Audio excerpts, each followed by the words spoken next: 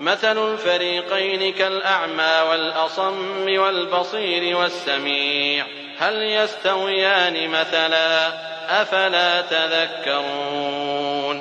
ولقد أرسلنا نوحا إلى قومه إني لكم نذير مبين ألا تعبدوا إلا الله إني أخاف عليكم عذاب يوم أليم فقال الملأ الذين كفروا من قومه ما نراك إلا بشرا مثلنا وما نراك اتبعك إلا الذين هم أرادلنا بادي الرأي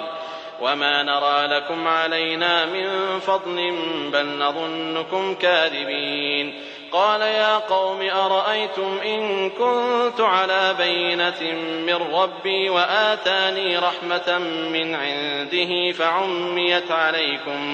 فعميت عليكم أنلزمكموها وأنتم لها كارهون ويا قوم لا أسألكم عليه مالا إن أجري إلا على الله وما أنا بطارد الذين آمنوا إنهم ملاقو ربهم ولكني أراكم قوما تجهلون ويا قوم من ينصرني من الله إن طردتهم أفلا تذكرون ولا أقول لكم عندي خزائن الله ولا أعلم الغيب ولا أقول إني ملك ولا أقول للذين تزدري أعينكم لن يؤتيهم الله خيرا الله أعلم بما في أنفسهم إني إذا لمن الظالمين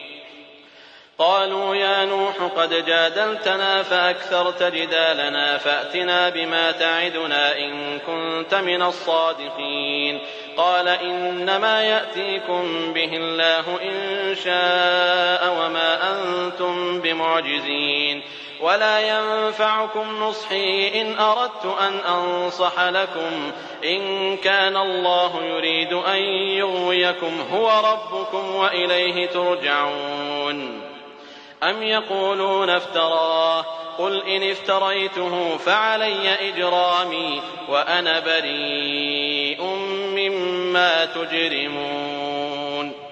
وأوحي إلى نوح أنه لن يؤمن من قومك إلا من قد آمن فلا تبتئس بما كانوا يفعلون واصنع الفلك بأعيننا ووحينا ولا تخاطبني في الذين ظلموا إنهم مغرقون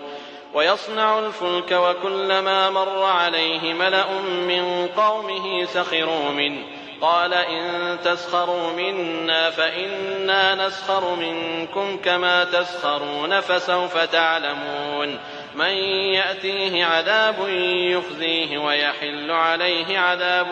مقيم